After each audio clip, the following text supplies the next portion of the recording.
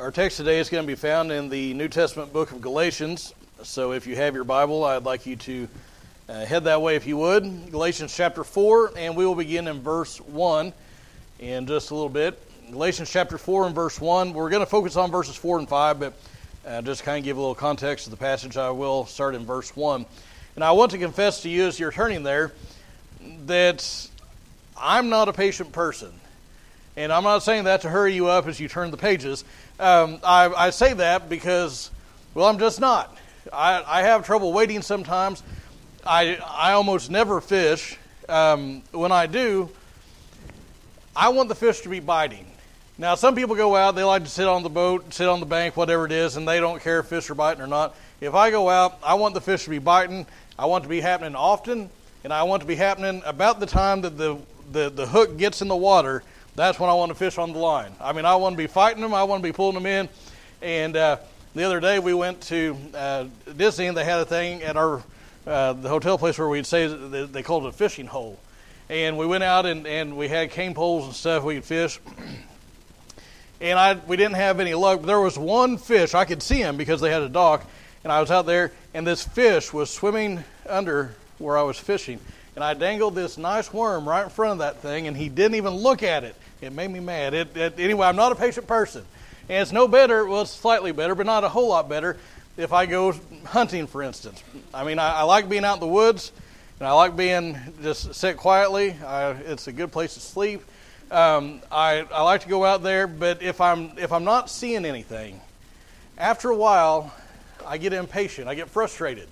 And I'll see the squirrels that are making the noise that I thought was a deer out there, and I'll want to maybe start picking them off.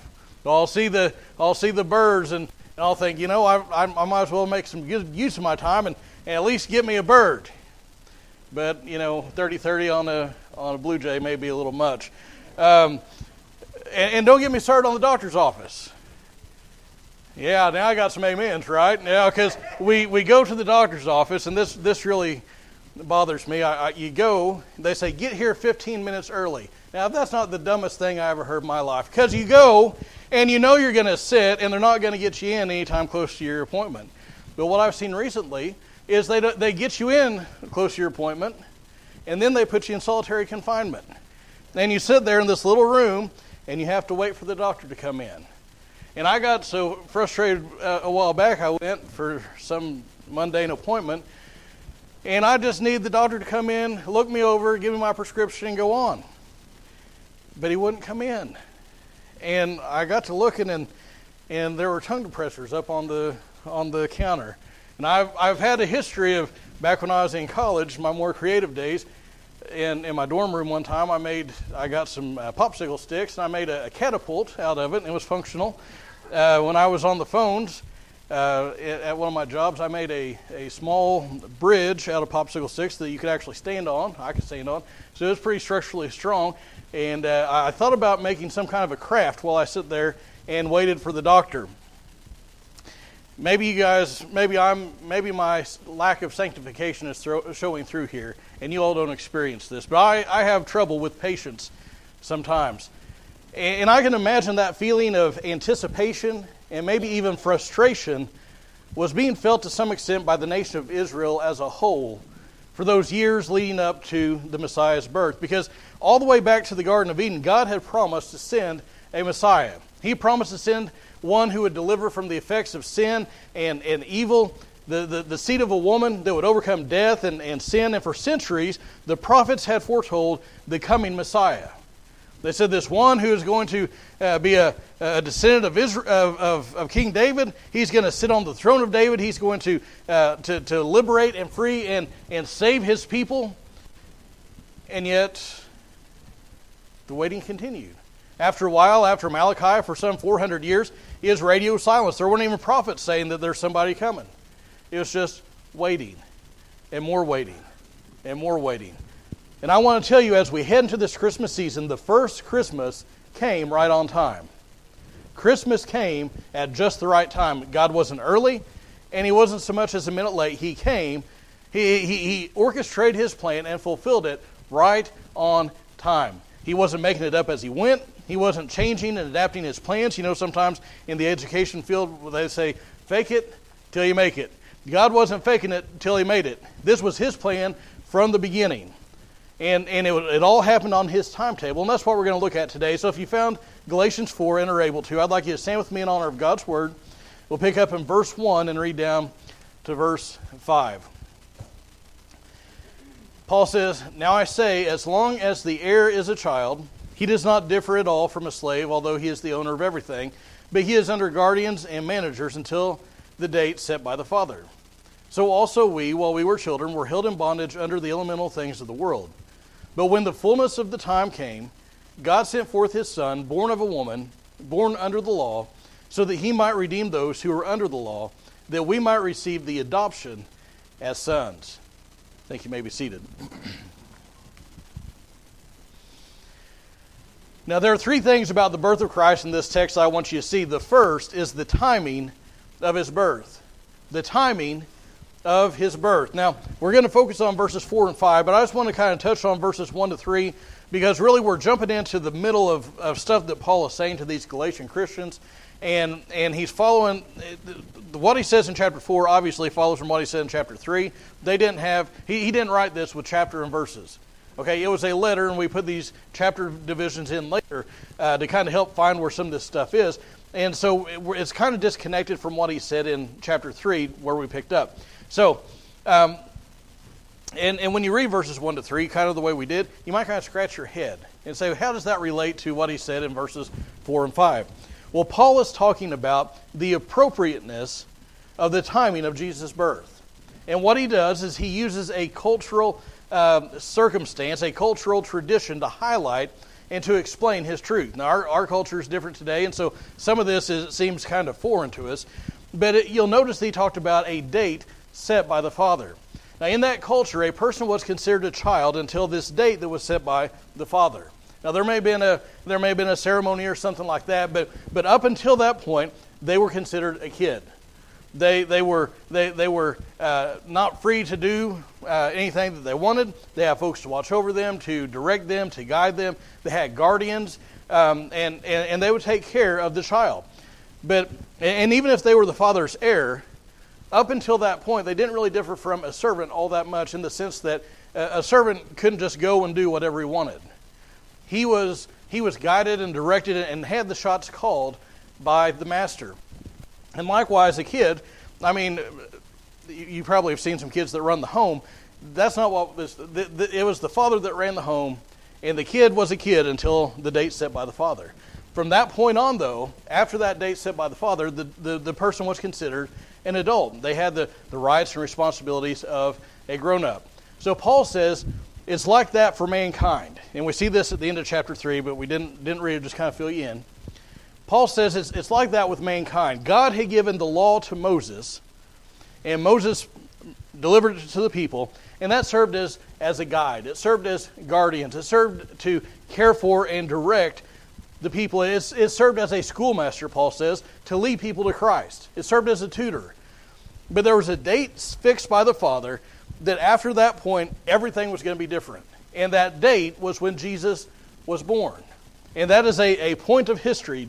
The Father set a date from eternity past and said, this day of this year, in this place, Jesus will be born. Things are going to change. And I want you to look again at verse 4. He says, but when the fullness of time came, God sent forth his Son, born of a woman, born under the law. Now that word translated as fullness has the idea of completeness, of the filling up of something. It was used by ancient Jewish writers to speak of God's sovereignty over history. It talked about his providence of guiding and directing all of history, and it talked about his wisdom. In other words, God, when Paul says the fullness of time came, he is saying that God orchestrated the events of history from creation to that point, so that at the exact moment in history that he, by his sovereign choice, decided, all that stuff had led up to the point of Christ. It was all set in eternity past. He didn't come up with the plan B.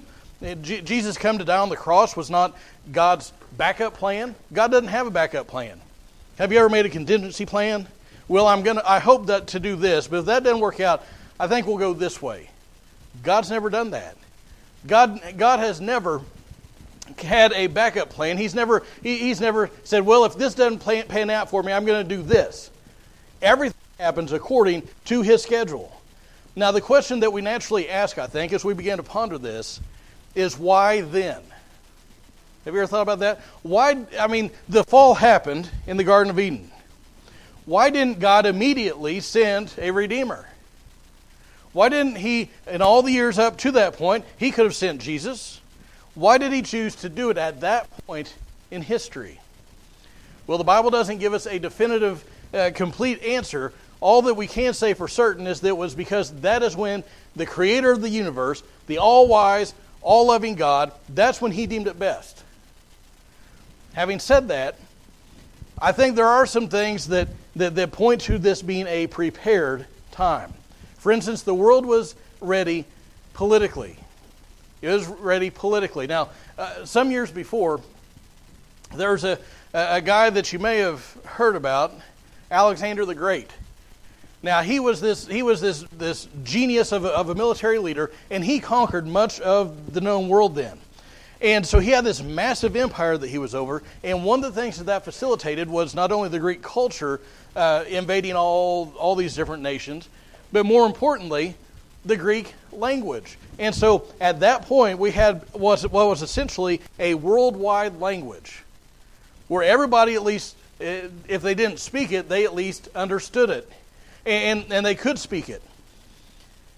Then the Romans came onto the scene.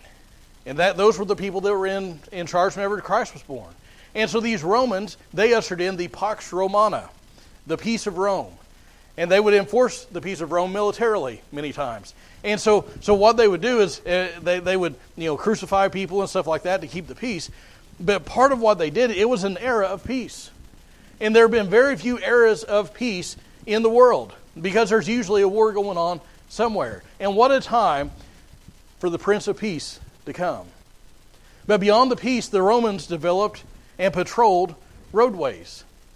You maybe you've seen pictures. They've got roads that 2,000 years later look better than the roads we have today. We have potholes and everything else, and they've got roads that are still functional that were built back in the time of Christ. But they have these roads, and you could get to most places in the empire quickly, and because they patrolled them safely. And they had a mail system that they developed. And I'm wondering if maybe they couldn't help the U.S. Postal Service sometimes, because they had a system where mail could get from point A to point B quickly, reliably, and safely. And on top of that, many Jews were scattered among the nations. You say, well, that sounds like a bad deal. But listen, the Jews took with them the Scriptures. And as they went out into the nations, not willingly, but they went out into the nations and they had the Scriptures with them. And so they would expose the people around them to the Old Testament Scriptures, which predicted this Messiah that was to come. And ultimately, they had synagogues, which should have been a place for Jesus' first followers, who were also Jewish, to go and preach the gospel. So the world was ready politically. It's also ready theologically, because for hundreds of years the Jews had taken part in the sacrificial system. Now that was not a permanent thing. It was not set up by God to last forever. It was a temporary thing that pointed ahead to Christ. But this sacrificial system gave us categories with which to understand Jesus and His work, and we see that reflected in many of the writings that the biblical writers use. So, for instance, what did John the Baptist say? He said, "Behold the who? The Lamb of God, which takes away the sin of the world." There's reference there to the Old Testament sacrificial system. Or you think about 1 Corinthians 5:7. Part of what it says, Paul says, "For Christ our Passover also has been sacrificed." Hebrews 9:22 in part says, "Without shedding of blood there is no forgiveness." And the list could go on and on. This sacrificial system gave us categories by which to understand Jesus and His work. Additionally, excuse me, throughout the millennia, the sinfulness of sin, its fruit, its outworkings were on full display as God waited to send the Savior. also along with that was man's inability to get to God on his own. Man can't come up with a way to get to God except through Jesus. And so we see all those things. We see the forbearance of God as He doesn't just wipe the slate clean. And so it was right time politically, it's the right time theologically, it's the right time prophetically, as all these Old Testament prophecies pointed to this era of history. So it was a prepared time. Now we can look at that and we can say, okay, yep, that's good. I understand. I got it. Move along, preacher. Come on. But I want to put the brakes on just a little bit, and I want you to apply that to your own life. You say, well, how does that apply to me? I'm not an Old Testament Roman. I'm not or an Old Testament saint. I'm not a Roman citizen. How does that apply to me? Listen, God in His providence was orchestrating every decision that led to the birth of Christ. All those circumstances, from the very people who quarried the rock that made the inn that Jesus was rejected at, all those decisions. I mean, you think about it, somebody has got to decide to be a brickmaker or a quarryman. I don't even know what they're called. Rock diggers? I don't know. Anyway, they got the rocks out of the ground to make this inn.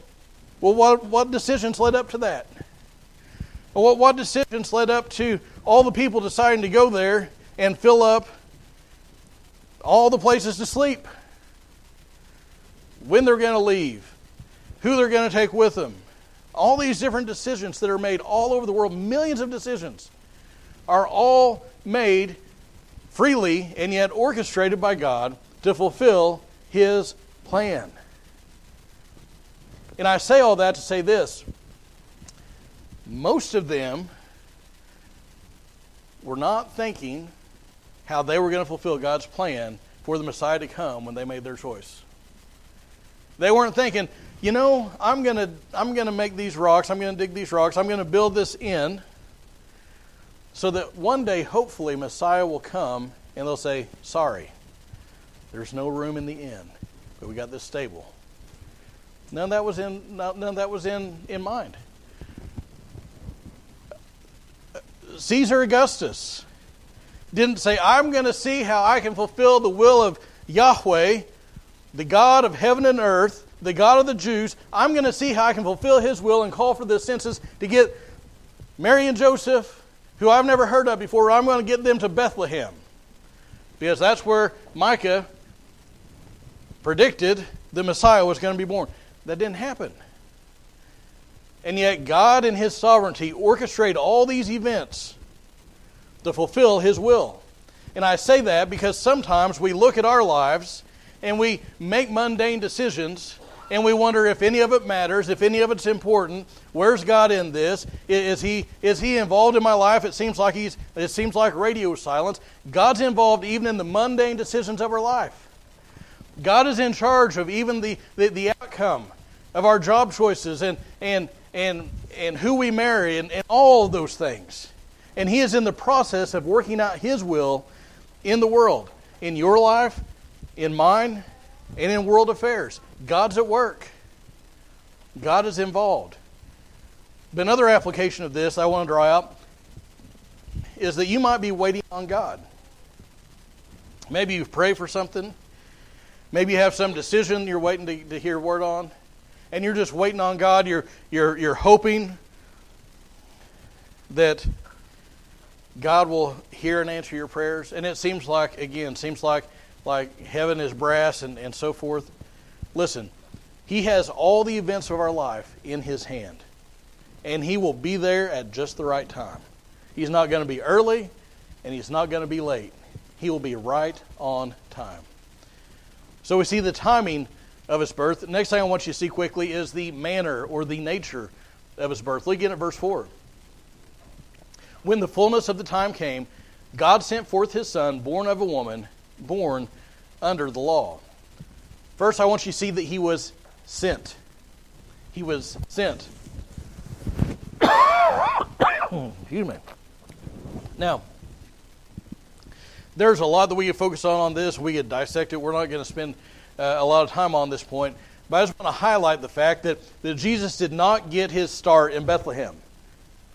He had an existence before the manger. He was sent. And so we talk about the sacrifice of Christ, and there was a sacrifice. I mean, Philippians 2 says that Christ willingly stepped out of glory and into human history to die a vicarious, substitutionary death. He died as a sacrifice for our sins. There's sacrifice there. But there's also sacrifice of the Father as He sent the Son. So it was a sent birth. Second, I want you to see that He was born of a woman. He was born of a woman. Now this, on one hand, is obvious. It's obvious because how are people born? People are born of women. And so we say, okay, well, of course He's born of a woman, but why did Paul include that? He included that because he was highlighting the fact that Jesus, while divine, while He had an existence before Bethlehem, He also had a human nature. He was a Son given. He was divine. He was the Son of God. But He was also a child born. He was the Son of Man. He had a human nature. It sounds a lot like Isaiah 9, doesn't it? Because it says, "For unto us a child is born, unto us" what? "A son is given." Paul is highlighting the virgin birth. He's alluding to it. And then he says that He was under the law. He was born under the law. In other words, He subjected Himself to the law of God given through Moses. He subjected Himself to all the Old Testament requirements, procedures. And He fulfilled those things perfectly. He kept the law.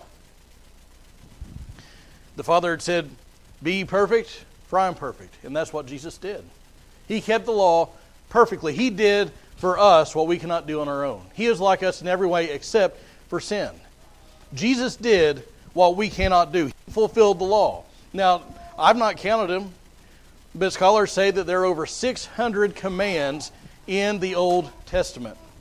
Over 600 commands in the Old Testament. I have a hard time keeping the 10 that I know. I mean, just the 10 commandments. Don't steal. Don't lie. I mean, there are all these things. Don't commit adultery. Don't covet your neighbor's stuff.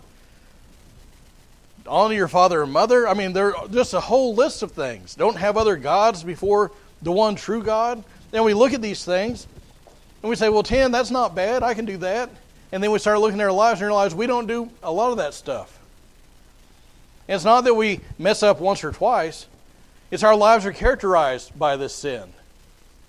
Our lives are characterized by failure. Our lives are characterized by sinfulness. It's all we know. It's all we're capable of apart from Christ. And we don't submit ourselves to the law of God. In fact, it's impossible for us to do so. Say, Pastor, where do you get that from? Romans chapter 8, verses 7 and 8. It says, "Because the mind set on flesh is hostile toward God, for it does not subject itself to the law of God, for it is not even able to do so. And those who are in the flesh," listen to this, it's not they will not please God, they cannot please God. You, apart from Jesus, cannot please God. Let me say that again. Apart from Jesus, you cannot please God. Why am I saying that and why am I repeating that? Because, friend, you cannot please God. I'm saying that because many times we think my good deeds will please God. If I just go to church enough, if I just give enough money, if I just have enough religion, I will please God. But the Bible says, apart from Christ, you cannot please God. All your work, all your giving, all your good deeds, all your religion, all your giving to charity, all your prayers, all your Bible readings, it doesn't matter what you do. Apart from Jesus, you are a lost sinner, headed for hell. All of your righteous deeds are filthy rags. You need to count those things as lost. Because the only hope that you have before God is faith in Christ. It's not faith in Christ plus good works. It's not faith in Christ plus church membership. Only Jesus. That's the whole reason he was born in Bethlehem, was to bring salvation. And if you this very hour, even now, where you're sitting, if you will trust in Christ, the Bible says that you will be saved. You'll experience His forgiveness. He will wipe the slate clean. He will take your sins and remove them from you as far as the east is from the west. You'll be made right with God. You'll be adopted into His family. And you will experience the salvation that only He can bring in Christ. Because apart from Him, there is no hope. None. And that leads to the last thing that Paul mentions in verse 5. And that is the purpose of His birth. The purpose of His birth. Look at verse 5. So that He might redeem those who were under the law, that we might receive the adoption as sons. So Paul says there are two reasons Jesus was born. So the first part of verse 5. So that, here's the purpose, here's the reason. First, to redeem those who are under the law. Now this is not talking about redeeming us from the curse of the law. That was back in chapter 3, verse 13.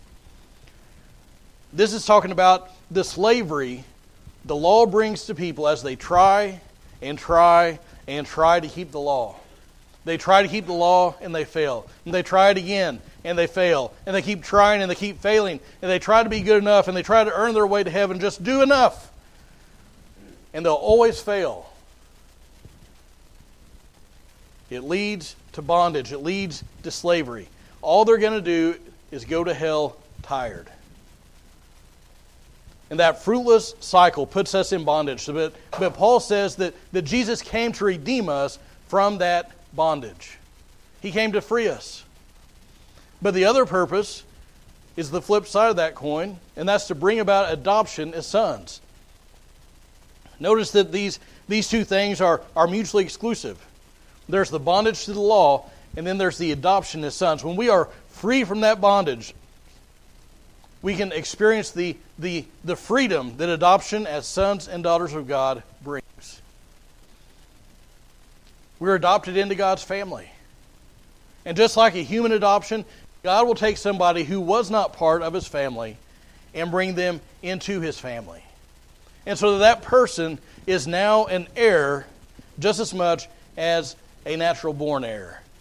And the Bible says that we as believers are heirs of God, joint heirs with Christ. But that's not true of every person. It may or may not be true of you. And I want you to examine your heart. Are you a child of God? Not do you sometimes come to church. Not do you sometimes read a daily devotion. Not do you give money when the offering plate goes by. Not have you joined a church. Not have you been baptized. Not have you taken communion, the Lord's Supper. Not have you given to charity. Not have you had a grandpa that was a preacher. Have you personally been adopted into God's family? He has no grandchildren. He has children. Have you trusted in Christ alone for your salvation? If the answer is no, again, today, right where you are, before you leave, trust Christ. Because no matter how good you try to live, it's not good enough. You know, there's a phrase I see online all the time. It says, "You are enough." That's about nonsense as it applies to God. You're not enough. Some say you're good. Yeah, at sinning. You're not good enough. I'm not good enough. Good heavens, if my salvation counted on my righteousness, I'd be in hell already. And so would you. Because we fall short. We don't keep the law of God. Only Christ can save you and take you to heaven. So today, trust Him for salvation. Now, for those of us who have done that, I want the first part of this to be a word of encouragement to you. Because God is involved in even the mundane, run-of-the-mill decisions and events of your life. He is involved in those choices you make. And we don't see the big picture, but God is using all those decisions to work out His will in this world. And if you're waiting on Him, take heart because He is right on time. You may not see Him, But He's right on time. His schedule is not our schedule. They don't match. But His timing's perfect. Haven't you ever looked back at your life and said, boy, I'm glad that happened when it did. Because if this would have happened when I wanted, the way I wanted, there's no telling what would have transpired. But God's timing's better than our time, and His ways are better than our ways.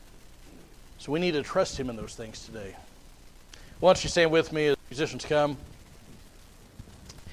And as you stand, I ask you to bow your heads and close your eyes.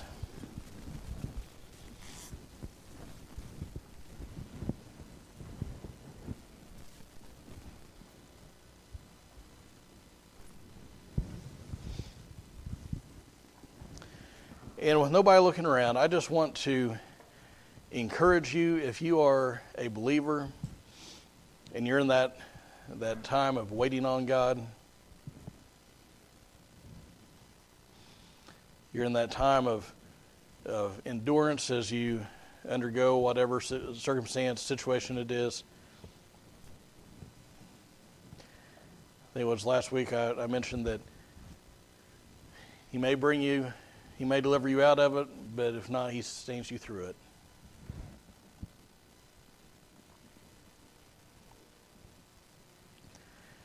Maybe you've been wrestling with whether or not your choices, your decisions, your life even, make a difference, if they matter.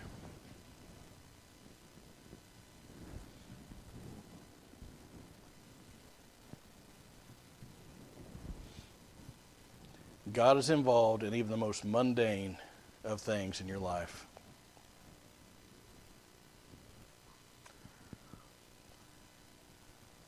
And it could be that you've never accepted Christ as your Savior.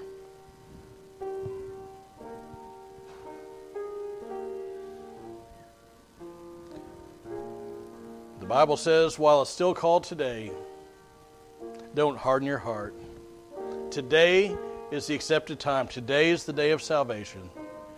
You're not promised tomorrow.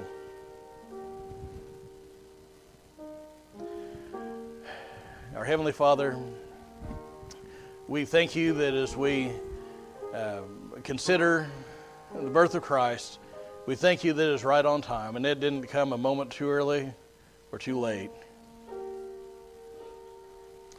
And God, I ask that You would be with each one today that maybe is struggling with decisions, struggling with waiting, maybe struggling with discouragement. God, I pray that You would help them.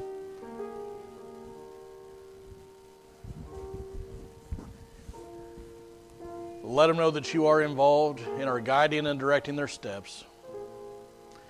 And God, for that person who's never accepted Christ, help them to realize that today You've guided their steps to hear this message, to hear this call to repentance.